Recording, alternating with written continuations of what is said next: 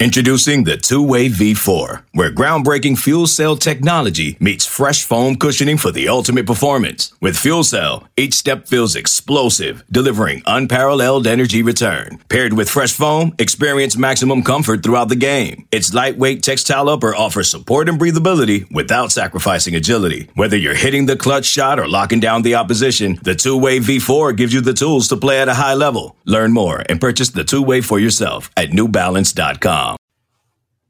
Welcome into the Autzen Audibles podcast.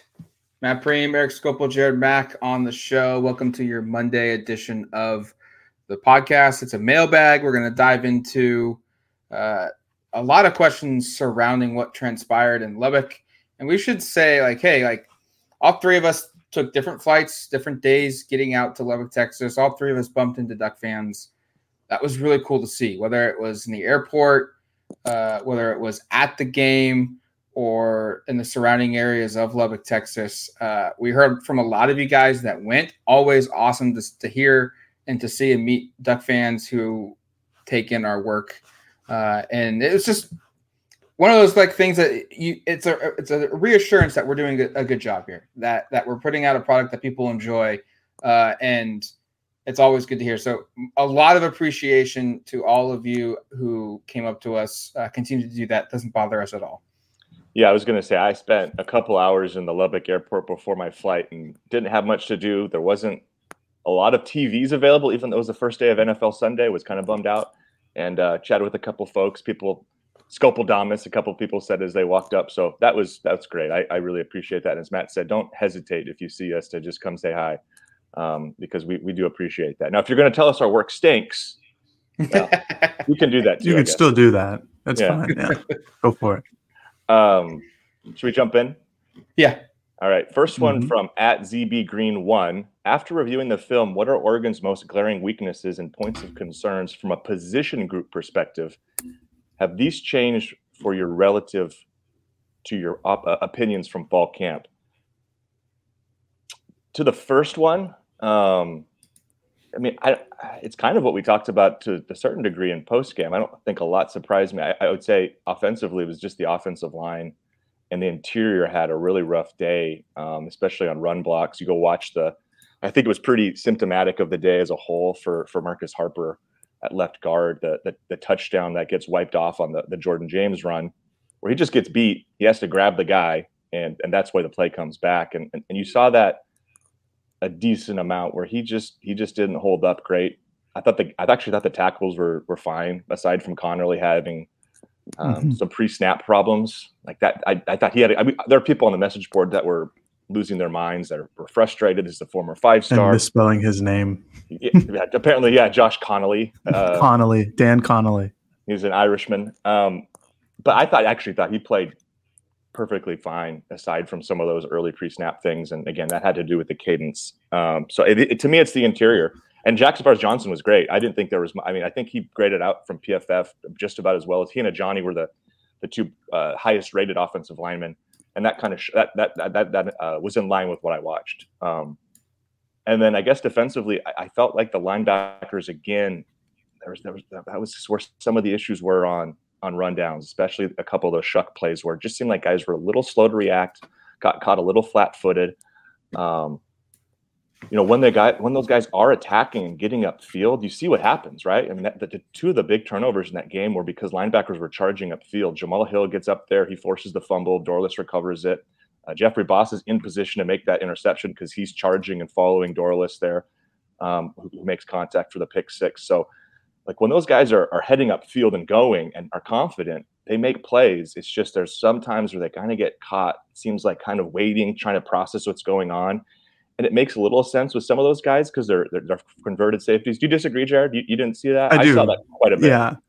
I just felt like that was the Texas Tech offense. It was a ton of RPOs. It was trying to catch Oregon's linebackers flat-footed because they just don't know whether to go right after the running back or the quarterback or to sit back and drop into pass coverage. That's what's great about the RPOs. So I think I understand what you're saying where it looked like they were a step slow, but it's because they had to wait to see whether the running back or the quarterback took the ball. And a really good example of that actually is the touchdown on the slant to Tharp where it's a RPO read with a slant on behind it, and Brian Addison there is kind of having to wait and see what the read is, and you see him leak out there. And if he's able to make that decision, I'm not saying it's his fault because it's a good offensive skills, but like, no, it's a good offense. Yeah, it's a good play. If he's able to plant and go a step sooner, he might have picked that off, or he would have been in position to make a play there. Instead, it's a clear passing lane. You got a 6'9" guy against a 5'10" guy, and that's going to be a win every time. So, do we want to get? I think there are positives we can get into too, but maybe we just pass the ball around here and we can talk about other things that stood out from a weakness perspective. I think it's telling that you look at the PFF grades and Jamal Hill, Evan Williams, Jeffrey Bossa, and Bryce Betcher were all terrible against the run. Whether that's Texas Tech's offense and doing what they're designed, or that's the lack of execution by Oregon's linebackers and safety, the guys that you would think are going to be in play here against the run. It was a combination of both. I think Eric's right in that I don't think these guys played good. And I think Jared's right that Oregon didn't play good and Texas Tech took advantage of that and went right at it and found something there. And now it's going to be on Dan Lanning and the staff to fix that because opponents are going to replicate that. I got a text from someone in our network, Bud Elliott, last night. We were talking about the game, and he said the blueprint's out now of how to move the ball on Oregon, and it's going to be up to Oregon to kind of adjust and figure it out. But yeah, like the linebackers just weren't good against the run. And that is a concern. That was an issue that Oregon had last season, that they just weren't effective there. Now, the middle of the defense was solid against the pass, and you have to acknowledge that as well. So it's you're going to face some teams that are going to probably go at Oregon's linebackers from a running perspective, whether it's misdirection or it's powered runs that they did with Shuck, or whether it's zone read type stuff. I really didn't think Oregon's rush D was that bad yesterday. I rewatched the game a couple times, and obviously you get the Shuck, the 58-yarder to start out the game, which totally will impact how the overall numbers look, the stats look, and again, there's the sacks that take away from the rush yardage, which is always really dumb, but that helps. That's in favor of Oregon this time around. I thought it certainly could have been better. I mean, there were moments against Hawaii where it didn't look great on the rush defense and both linebackers and the interior defensive line. But their running backs, they had one good carry, and I still feel like they did their job overall. I thought the linebackers, I mean, when we're comparing this Oregon defense to last year's Oregon defense, I thought the linebackers were night and day better. I agree. I thought the overall defense was night and day better. I think Oregon loses the game if it's last year's defense, because despite the longer touchdowns that Texas Tech had, like the 34-yarder to Bradley in the right corner of the end zone, like go back and watch that play. It was an awesome play. Awesome route. Yep. Yeah. It was a fake wide receiver screen where he's blocking Nico Reed and then throws him aside and runs right past him. It's a beautifully executed play. Like Texas Tech's offense last night, or not last night, but Saturday night was really good.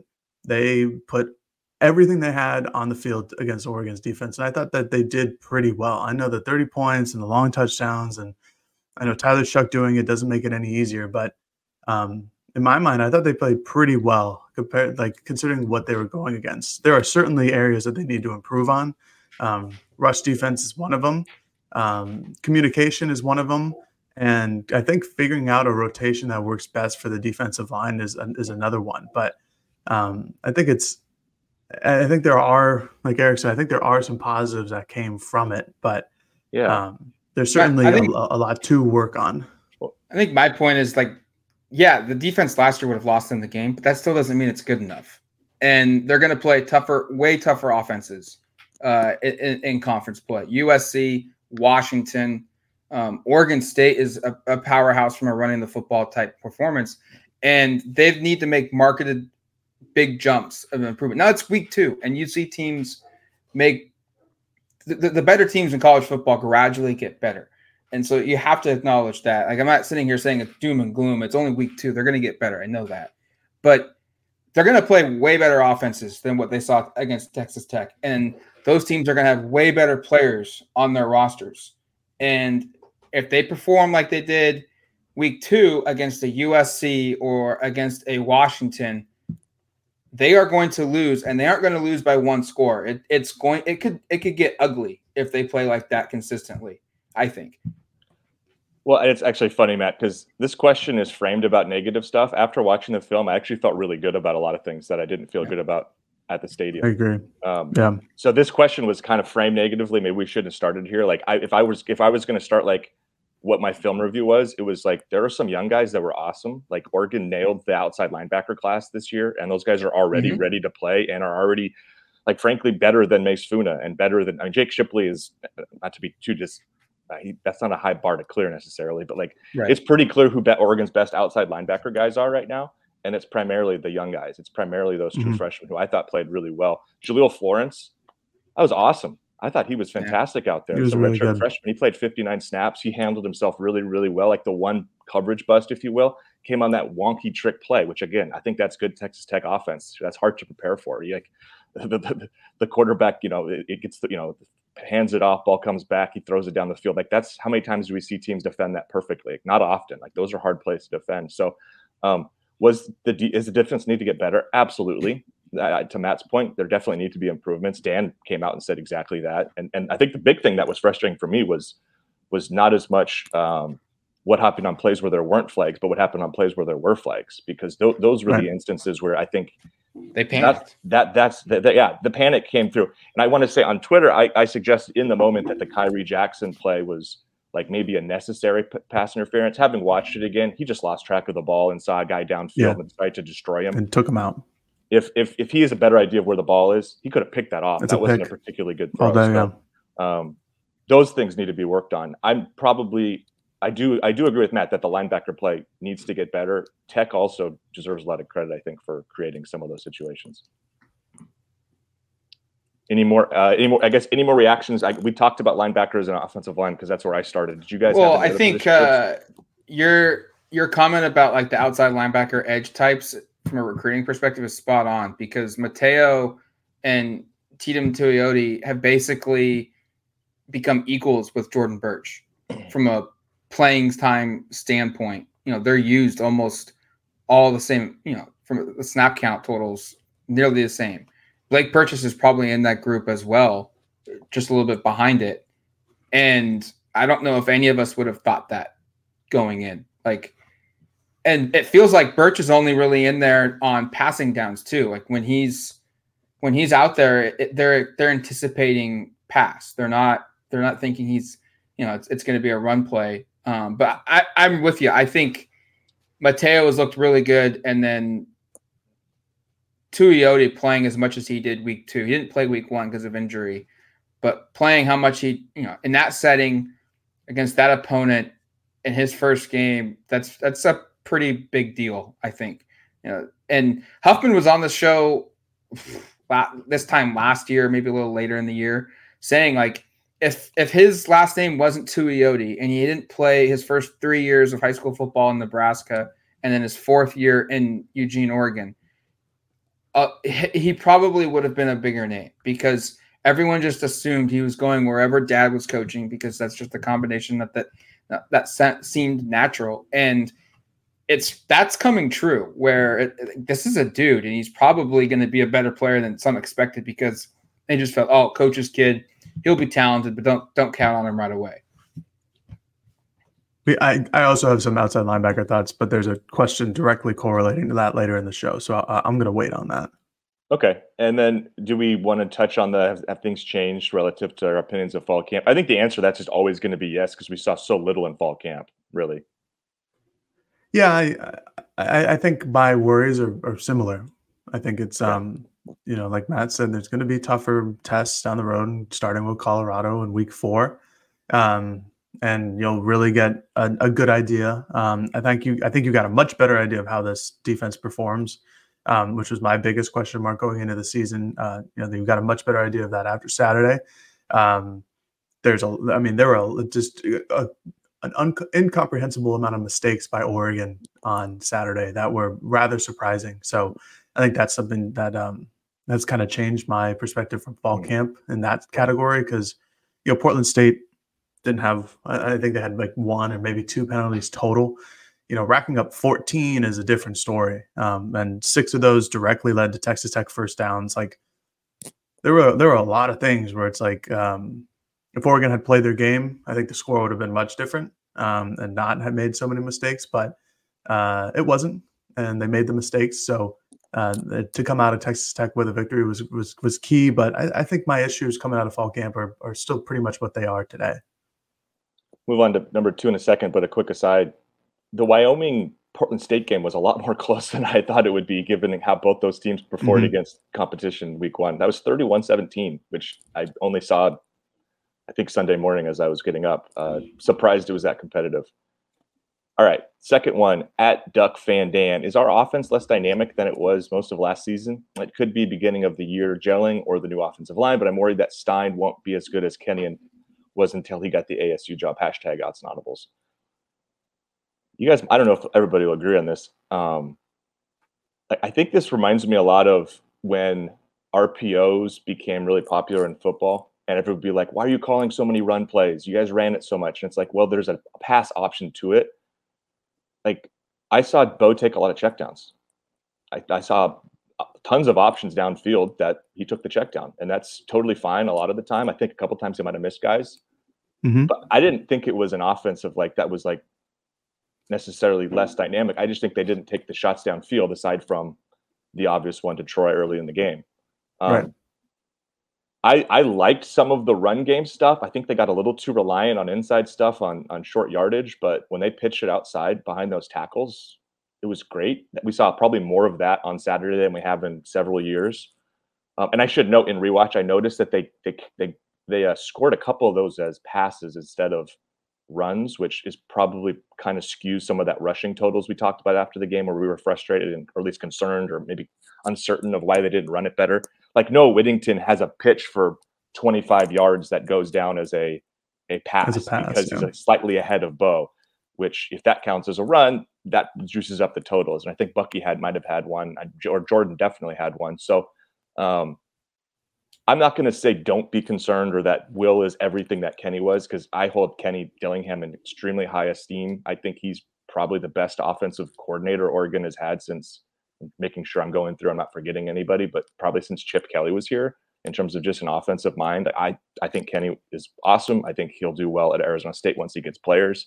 So I'm not ready to say Will is better. So maybe they are slightly less dynamic, or the offensive play calling has taken a slight step back, but I don't come away, especially on rewatch, thinking, oh man, that was terrible. What awful play calling. I don't know. Do you guys agree with that? Or were you guys as concerned as it seems like some of these questions are? No, I agree with you. I think a lot of it is circumstances as well. We've talked about the penalties. Like, that puts Will Stein in a tough position. Like, that's you saw point. Some of like the early drives of the game where Oregon didn't have any major penalties, and they just went down the field and did all these little creative things. Like, I don't know, they did to Trayshawn Holden on the left side of the end zone, that fake wide receiver screen to go up top. Those were nice. But the thing about checkdowns is it's not pretty. It's not the sexy play. It's not throwing it deep. But what it allows an offense to do is get a couple yards. And we saw Bo Nix get some pressure, scramble out, and drill his check down across the field, and someone would scoot up 6 or 7 yards. That's a hell of a lot better than throwing a ball in jeopardy and throwing it over the middle and trying to make a big play out of something. Like, it's just it's clean, it's fundamental football, and it's not fun at all. Like, I get that. But there were still good plays. There were still the deep balls like Detroit Franklin.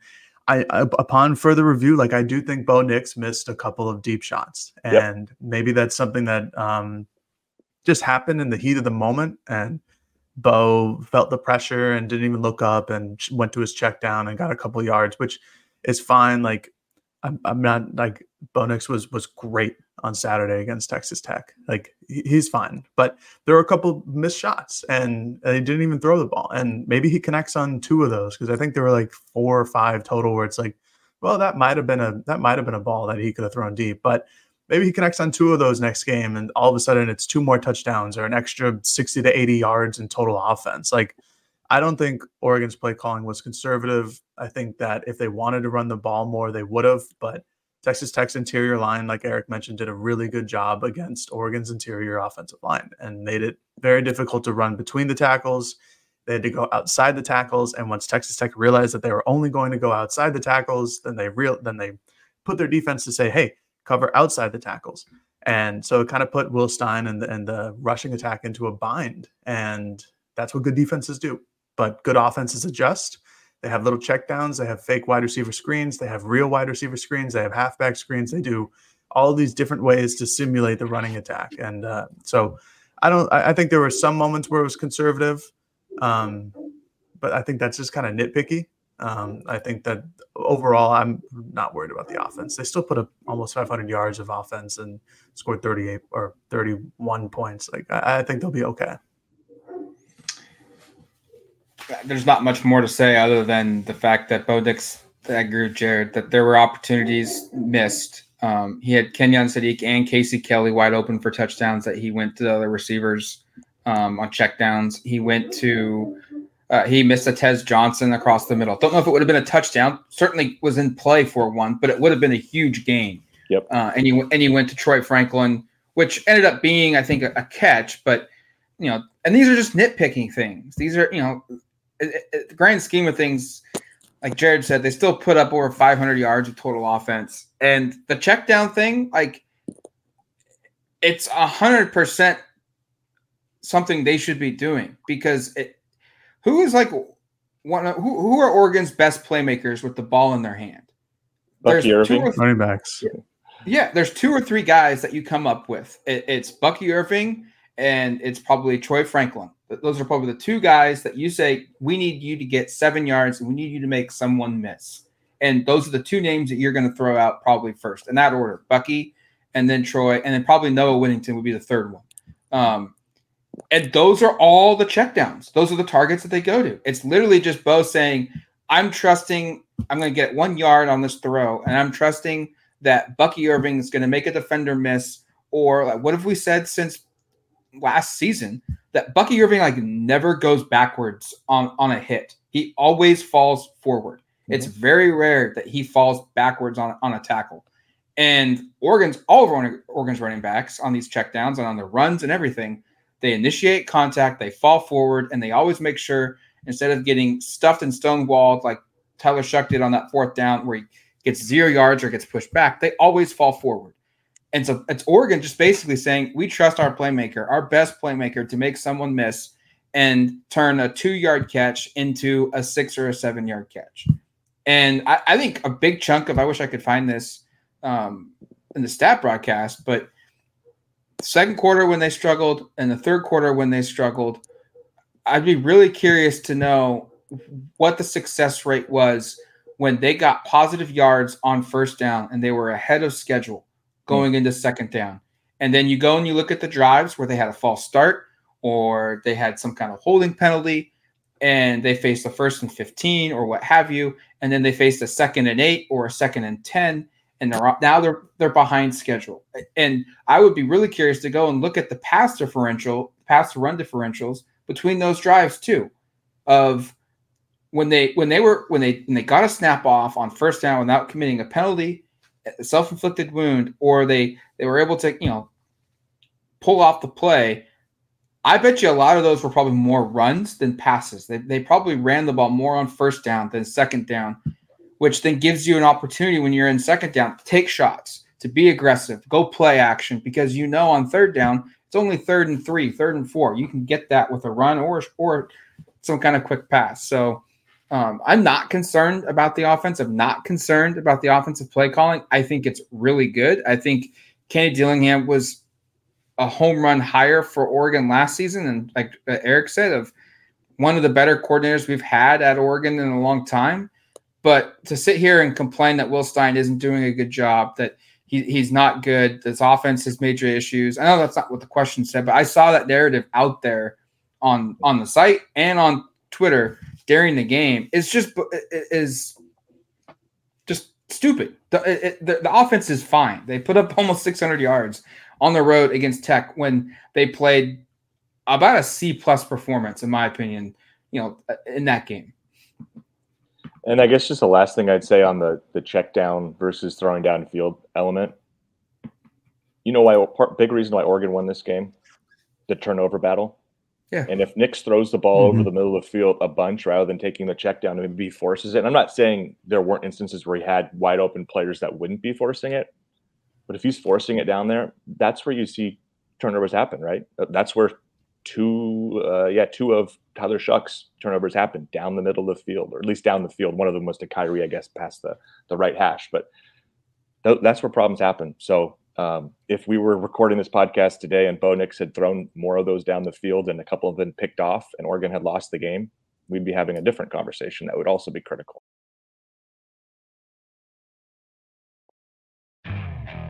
Okay, picture this. It's Friday afternoon when a thought hits you. I can spend another weekend doing the same old whatever, or I can hop into my all-new Hyundai Santa Fe and hit the road. With available H-Track all-wheel drive and 3-row seating, my whole family can head deep into the wild. Conquer the weekend in the all-new Hyundai Santa Fe. Visit HyundaiUSA.com or call 562-314-4603 for more details. Hyundai, there's joy in every journey. This episode is brought to you by Progressive Insurance. Whether you love true crime or comedy, celebrity interviews or news, you call the shots on what's in your podcast queue. And guess what? Now you can call them on your auto insurance too with the Name Your Price tool from Progressive. It works just the way it sounds. You tell Progressive how much you want to pay for car insurance, and they'll show you coverage options that fit your budget. Get your quote today at Progressive.com to join the over 28 million drivers who trust Progressive. Progressive Casualty Insurance Company and Affiliates. Price and coverage match limited by state law. All right, let's take a quick break. When we come back, we'll dive into the second half of the podcast. All right, welcome back to the Odds and Audibles podcast. 2 questions in. We've got 3 more to go around what's probably basically all Oregon football, which it should be right now. It's going to be all Oregon football. Yeah. We don't even need to say that anymore, Matt. It's going to be that way all fall. I think maybe we'll have a mailbag when basketball season starts. It's just basketball, but this is going to be football. No, we're not going to have that. No, it's going to be we probably won't. No. I shouldn't even introduce that possibility because that's not happening. All right. Third one from @JamesonWhite16. I think this is a new question asker, so thanks for asking, Jameson. Small sample size, but tackling felt improved from last year. Did anybody impress you in that area? Did you feel like we could be in better position pre-snap? He also has a second question, but we'll get to that one after this one.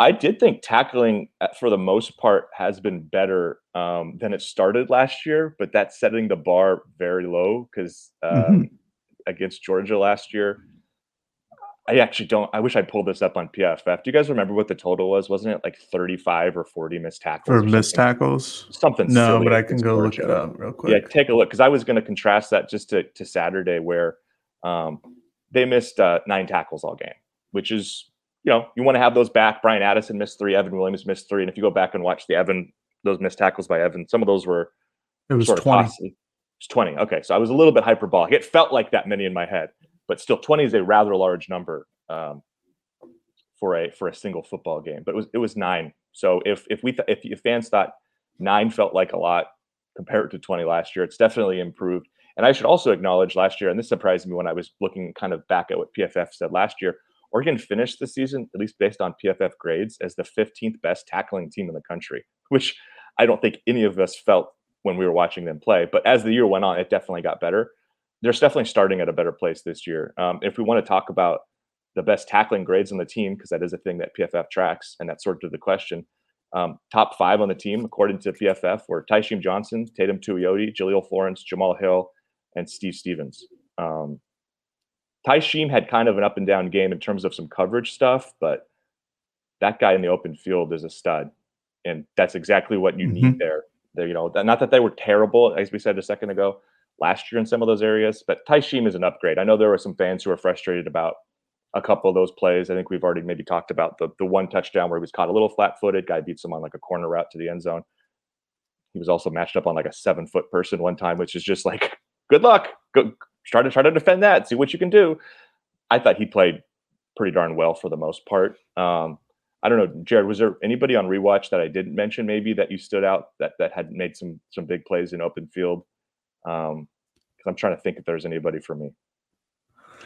It wasn't. No, I don't really think that there was another guy to mention in terms of open field tackling. Evan Williams, Tysheem Johnson did well. I know Evan had a couple missed tackles, but like one of those missed tackles was a really good play where like he comes down on a run commit from the second level and breaks through the offensive line, makes them miss, and then hits the guy. He just doesn't bring him down. Like he showed what he can do in the open field. What I thought was really good about Oregon's defense in terms of their tackling was a lot of it were more multiple hats on the ball, like 2 guys, 3 guys at a time. Something that had kind of been missing from last year's defense, where they were all like a step slow in getting to whoever had the football. I thought that they played faster on that end, and I think that's why the tackling was better. So they just had multiple guys, multiple hats on the ball. I don't have anybody specific. I think I thought Oregon did a much better job in general of wrapping up the quarterback. I thought that was a huge problem last year. And I have stats to prove it, but we're going to save that for a different opportunity. Yep. Like Mateo had one big miss, even though he had an outstanding move to get to the quarterback, he still missed Chuck. But I think in general, I thought that they were much better just bringing down the quarterback, whether that was one-on-one or it was a gang tackle. Like I thought they were just better at that. So Evan Williams' comment about being a more feared and respected defense this season than, that one of the things he talked about was everyone rallying to the football and finishing off plays collectively. And to Jared's point, like we saw more of that this game. We saw, like I've mentioned it a bunch of times in different scenarios, but the fourth down stop, like it wasn't just a linebacker plugging the hole. It was 2 or 3 guys getting to the play and finishing it off. The Jamal Hill hit, those are plays where there's more than 1 or 2 guys around the football. When that fumble happened, there was like 3 Ducks trying to pick it up. And, like those are the things on film that don't show up on the stat sheet. There's no credit that goes around for that, but you're wanting to see dudes flying to the football, and we're seeing it. And that's where when a guy does miss a tackle, it doesn't really get impacted all that much because your team is in position to make the play. And missed tackles are going to happen, but what you don't want are missed tackles in one-on-one scenarios in the open field, because that's when big plays can happen. That's when a 12-yard play could turn into a 40-yard play, or a 2-yard play can turn into a first down. And Oregon has done a pretty good job of rallying to the ball and making sure they don't, allow a ton of explosive plays. Tech had a lot of them. They had, I think, 14 explosive plays in that game last night or 2 nights ago. 10 or more rushing yards or 15 or more passing yards. But a lot of it was just good offense making plays. There were a couple of them that Oregon missed tackles or just was out of position, but their ability to rally the football is the big thing that sticks out to me. Yeah, I mean, the probably the one missed tackle that is most prevalent in my mind, at least, is the Kyrie Jackson miss right towards the end of the game there that allows the receiver to get like an extra 8 yards. But that was like one of the very few. And then there was the long rush by Brooks where there were a lot of guys around the ball, and that guy gets ahead of steam at like 225 pounds. He's just hard to take down. And then my last thought here, just to the point you guys made on the gang tackling, 58 total tackles recorded by Oregon, and 16 of those were assisted tackles. So to your point, a lot of hats on the ball on several of those. Second part to Jameson's question, we'll keep this quick because we want to get to the last 2. Is this a case of a really good team win when they play poorly, or is there deeper issues? #OttsAndAudibles. I think it's the former. I think we've kind of already established that we feel that way. I personally think we're going to learn a lot more against Colorado, but I don't think we need to change expectations. Oregon's 2-0. They won on the road and they won a game. Yeah. I wholeheartedly agree. I think it was a really sloppy win, but a win's a win.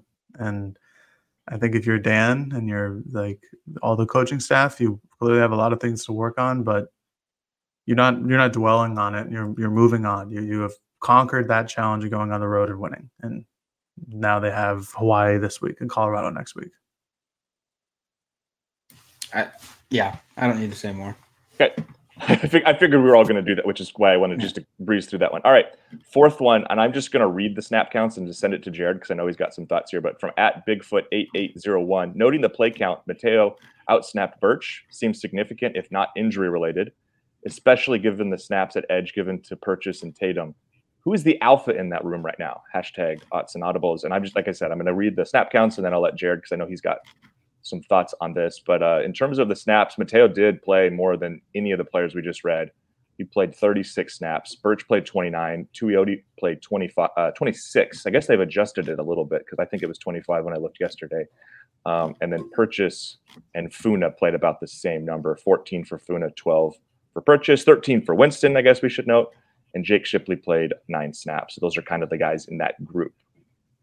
Mm-hmm. Yeah, I don't know if it's major concerns. Like, I understand that Birch was the high-profile transfer, and you want him to do well, or you expect him to do well, and this defense provides him an opportunity to do so. And it's not like he's doing nothing out there. The problem is when you look at the stat sheet at the end of the day, like, his name isn't really there. I think he had. Let me pull up the stats in front of me here from the game on Saturday. Like, He didn't have a stat. He didn't have a stat, and Mateo had 3 tackles, almost had a sack. I think PFF actually credited him with a sack, but that obviously was like the play where they took the penalty instead of taking the sack. Like, he's still making an impact. He's still making it difficult for the offensive line on the opposing team. He's still getting to the quarterback. He's just not producing at a level that you would hope and expect him to do so. The other side of this is like, it's not a problem because Mateo's good. Yeah. Like, it's one thing if, you would really expect Birch to come in and do something, and then Mateo isn't doing anything. Like, Mateo, I think, to me, is certainly exceeding expectations on what I expected him to be this year. I expected him to be a contributor and get on the field, probably just on third down is what I talked about most during the fall camp. Like, 3rd and long, like, hey, Mateo, you're young, you're fast, you're lean. Like, go, like Kayvon Thibodeau when he was a freshman. Like, go run after the quarterback on 3rd and long. But he's out there a lot. I mean, that was his 36 total play count. Like, that was 10th on the team. Like, that's a lot, and that's a lot more than a bunch of other defensive linemen. So I don't know if it's concerning yet. Birch will have his moment. Mateo will have his moment. I think that's just good defensive line depth. I don't think it's concerning at all. And the edge, the Tatum, Blake Purchase, Jake Shipley, Mace Funas of the world. I think, like, to Eric's point earlier, like, I think it's clear that they feel better about who their true freshmen are than some guys who are returning. I also think that Texas Tech's offense was not really great to just line up outside linebackers who can't jump into pass coverage or who can't really run around the field like Mace Funa, like Jake Shipley. Like, when Funa and Shipley were on the field, that's where Texas Tech attacked.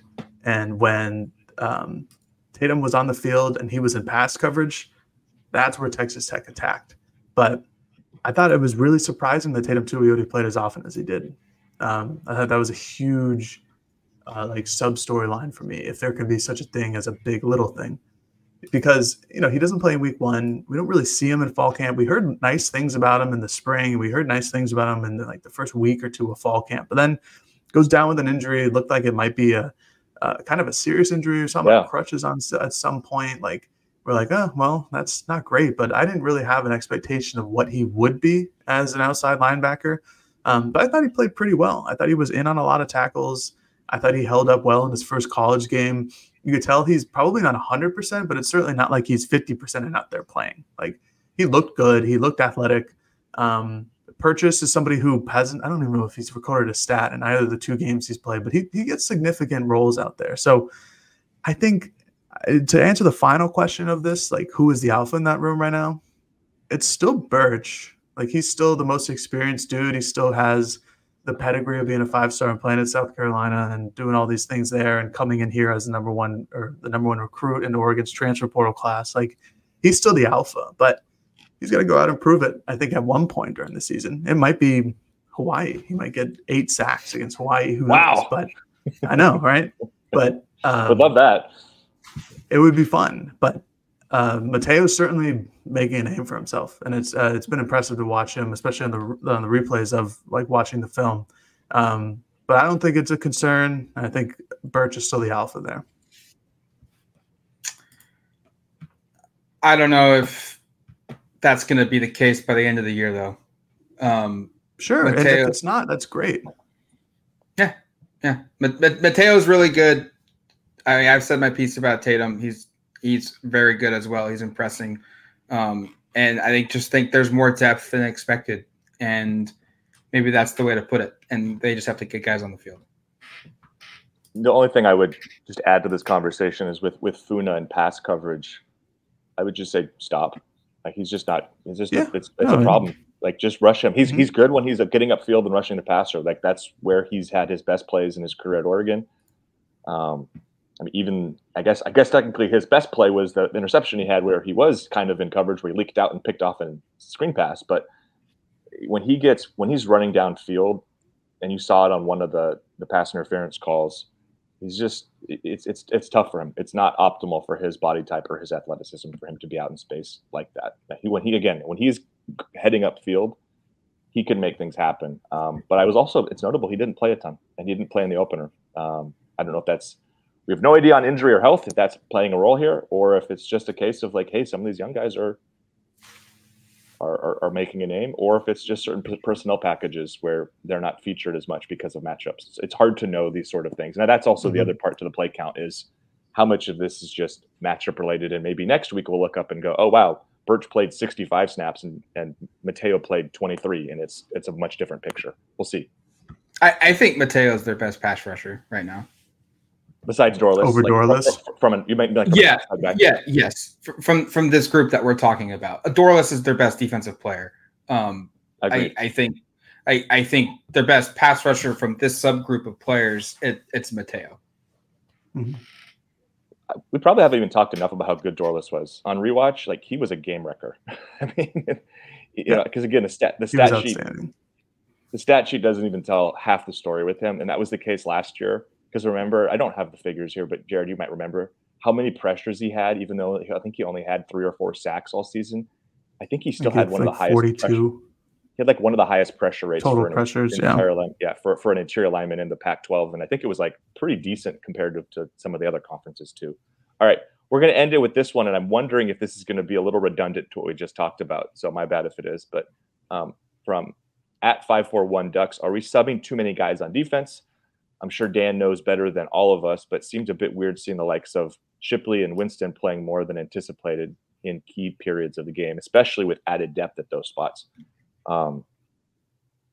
Shipley and Winston didn't play that much in this game. I think I read it earlier. I think it's 22 combined snaps. And part of me thinks the reason those guys played as much as they did in the opening game, and again, some of this might just be their personnel packages that lend themselves more to them, and they opened in one of those. But I think the absence of Tuioti, the absence of Funa provided an opportunity for those guys to play a ton in the opener. They didn't play a lot on Saturday. And when they were out there, it wasn't fantastic. Again, Shipley has a hard time athletically, similar kind of conversation to Funa. I think both those guys are tweeners, basically, where it's like, should they be putting a hand down? Should they be shedding weight and trying to play outside linebacker? And it's like neither of it's perfect. It doesn't really work entirely. So they're just trying to find roles for these guys. I don't know if they're subbing too many players. Like I'm just looking at the total here. They played 26 players on defense on Saturday. About 20 of them played 20 snaps or more. And then there's a bunch of guys who played far fewer than that, or fewer than that, I should say.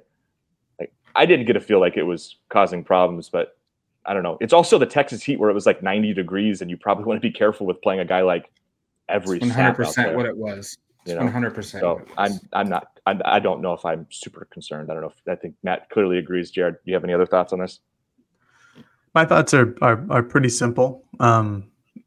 It's very hard to sub too many guys when you're playing a defense and you're playing in college football. Like you want as many people as you can that you have confidence in. It's a key word there to get onto the field and get your guys fresh reps. Like the reason Brandon Dorless was able to come in and wreak havoc towards the end of the game was that he had legs. He had strength in his legs, and he had like stamina still left in him to go after Shuck at the final end of the game.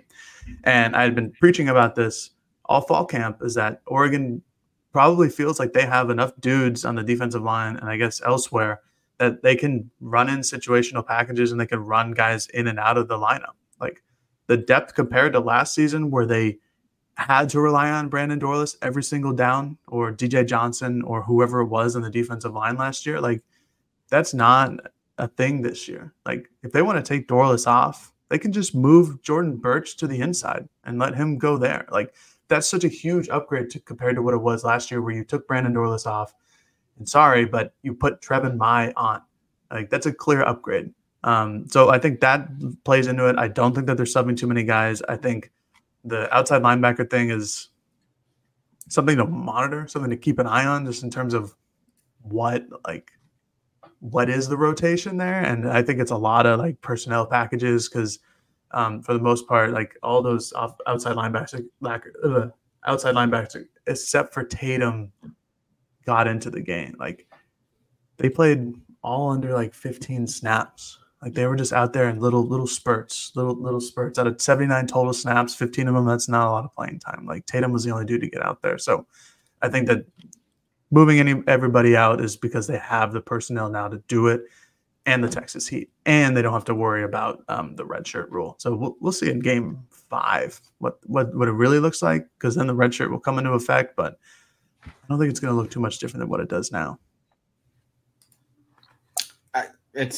I view this as they're just keeping guys fresh. When they can substitute, they're gonna take the opportunity if it makes sense to do that. They're not just throwing guys out there in hockey lines, but if they've got the ability to keep players fresh for the second half, they're gonna do that. I'd be curious to know the snap counts, or the times that Shipley and Winston played. I would think, just from my hypothesis would be they played in the first half and find 22 snaps for a Mateo and a Birch and a Tatum to save for the next, in the second half when you want your best players out there and you keep them fresh just because of the heat. I mean, it was hot, but they've been in heat before. But this is also like, what do we see in the month of September, the first few weeks of the year across college football, not just at Oregon? We see guys cramp. We see the conditioning issues. We see teams that are in shape. And, I think Oregon's just doing everything they can that makes sense to prevent that stuff from happening in the fourth quarter, so that you don't have to pull a guy off because he's completely gassed or because he's battling cramps and you need your best player on the field. I actually had one thought, because Jared brought up the red shirt thing. Are we thinking that Tuioti purchase and Mateo? I mean, Mateo is obviously not redshirting, and I think Tatum's not redshirting, even though he's only played one game. Purchase, like, do we agree? I think all three of those guys are going to play over the 4-game minimum or maximum. I think the line should be 2.5. It's probably one of those easy ones where you take the over. Yeah, I agree. And I just to, I guess, recap the freshmen who played, I will say, and I'll say who it is first, and then I'll make an addendum to what we saw out there. Offensively, it was Sadiq and Pancho were the only true freshmen who got in the game. We've run through those three defensive players. Terrence Green, Cole Martin also were in the participation chart. Jared said post-game he didn't think he saw Terrence Green play. I had I don't know if it's a family member or somebody who just is familiar with Terrence reach out to me and say that he did not play. And I forgot to say this off air with us yesterday. Nate, Oregon's SID, texted me while I was in transit saying he did not play. They were getting him removed from the participation chart. Perfect. Okay, just wanted to get that one out there. And then Luke Dunn, also the punter, got in there and had his first punt of the season. So that was the list. So 7 true freshmen played, not 8. And I'll go in there and make adjustments for the story I posted Sunday when the participation chart reflected that Green did play, which we were all a little bit skeptical of at the time anyway. All right, that's going to do it for us here on the Odds and Audibles podcast. Thank you for submitting the questions. We really appreciate it. We'll be back later this week with more recaps from Dan's Monday night press conference and Tuesday's interviews with players. We'll have hopefully a someone on that covers the Hawaii Rainbows to come on the show to preview this game, and then we'll make our game picks later on this week as well. Until then, you've been listening to the Autzen Audibles podcast. Talk to you later, folks. Peace. Hello, everyone. It's Micah Richards here. You might have seen me on CBS working on their Champions League coverage over the last couple of years. I wanted to tell you about an exciting new podcast that I've been working on. It's called The Rest is Football. It's me, alongside Gary Lineker and Alan Shearer, two absolute legends of the game. The show combines topical debate from the world of soccer along with outrageous tales from our careers. And I mean outrageous. Just search The Rest is Football wherever you get your podcasts. All the best from Big Meats. When you have sports mixed with your pop culture, along with humor and celebrity interviews, your earbuds are enjoying The Rich Eisen Show. Dan Orlovsky, are you still a Jaden Daniels is the best quarterback available in the draft guy? I think the three things that make it stand out for me are, number one, I think his ball placement versus man coverage is the best in the draft. Every quarterback in the NFL is accurate. He's got the best on tape. Number two, most transferable stuff to the NFL. And then I think the third thing is pocket peace. Search for The Rich Eisen Show on YouTube or wherever you listen.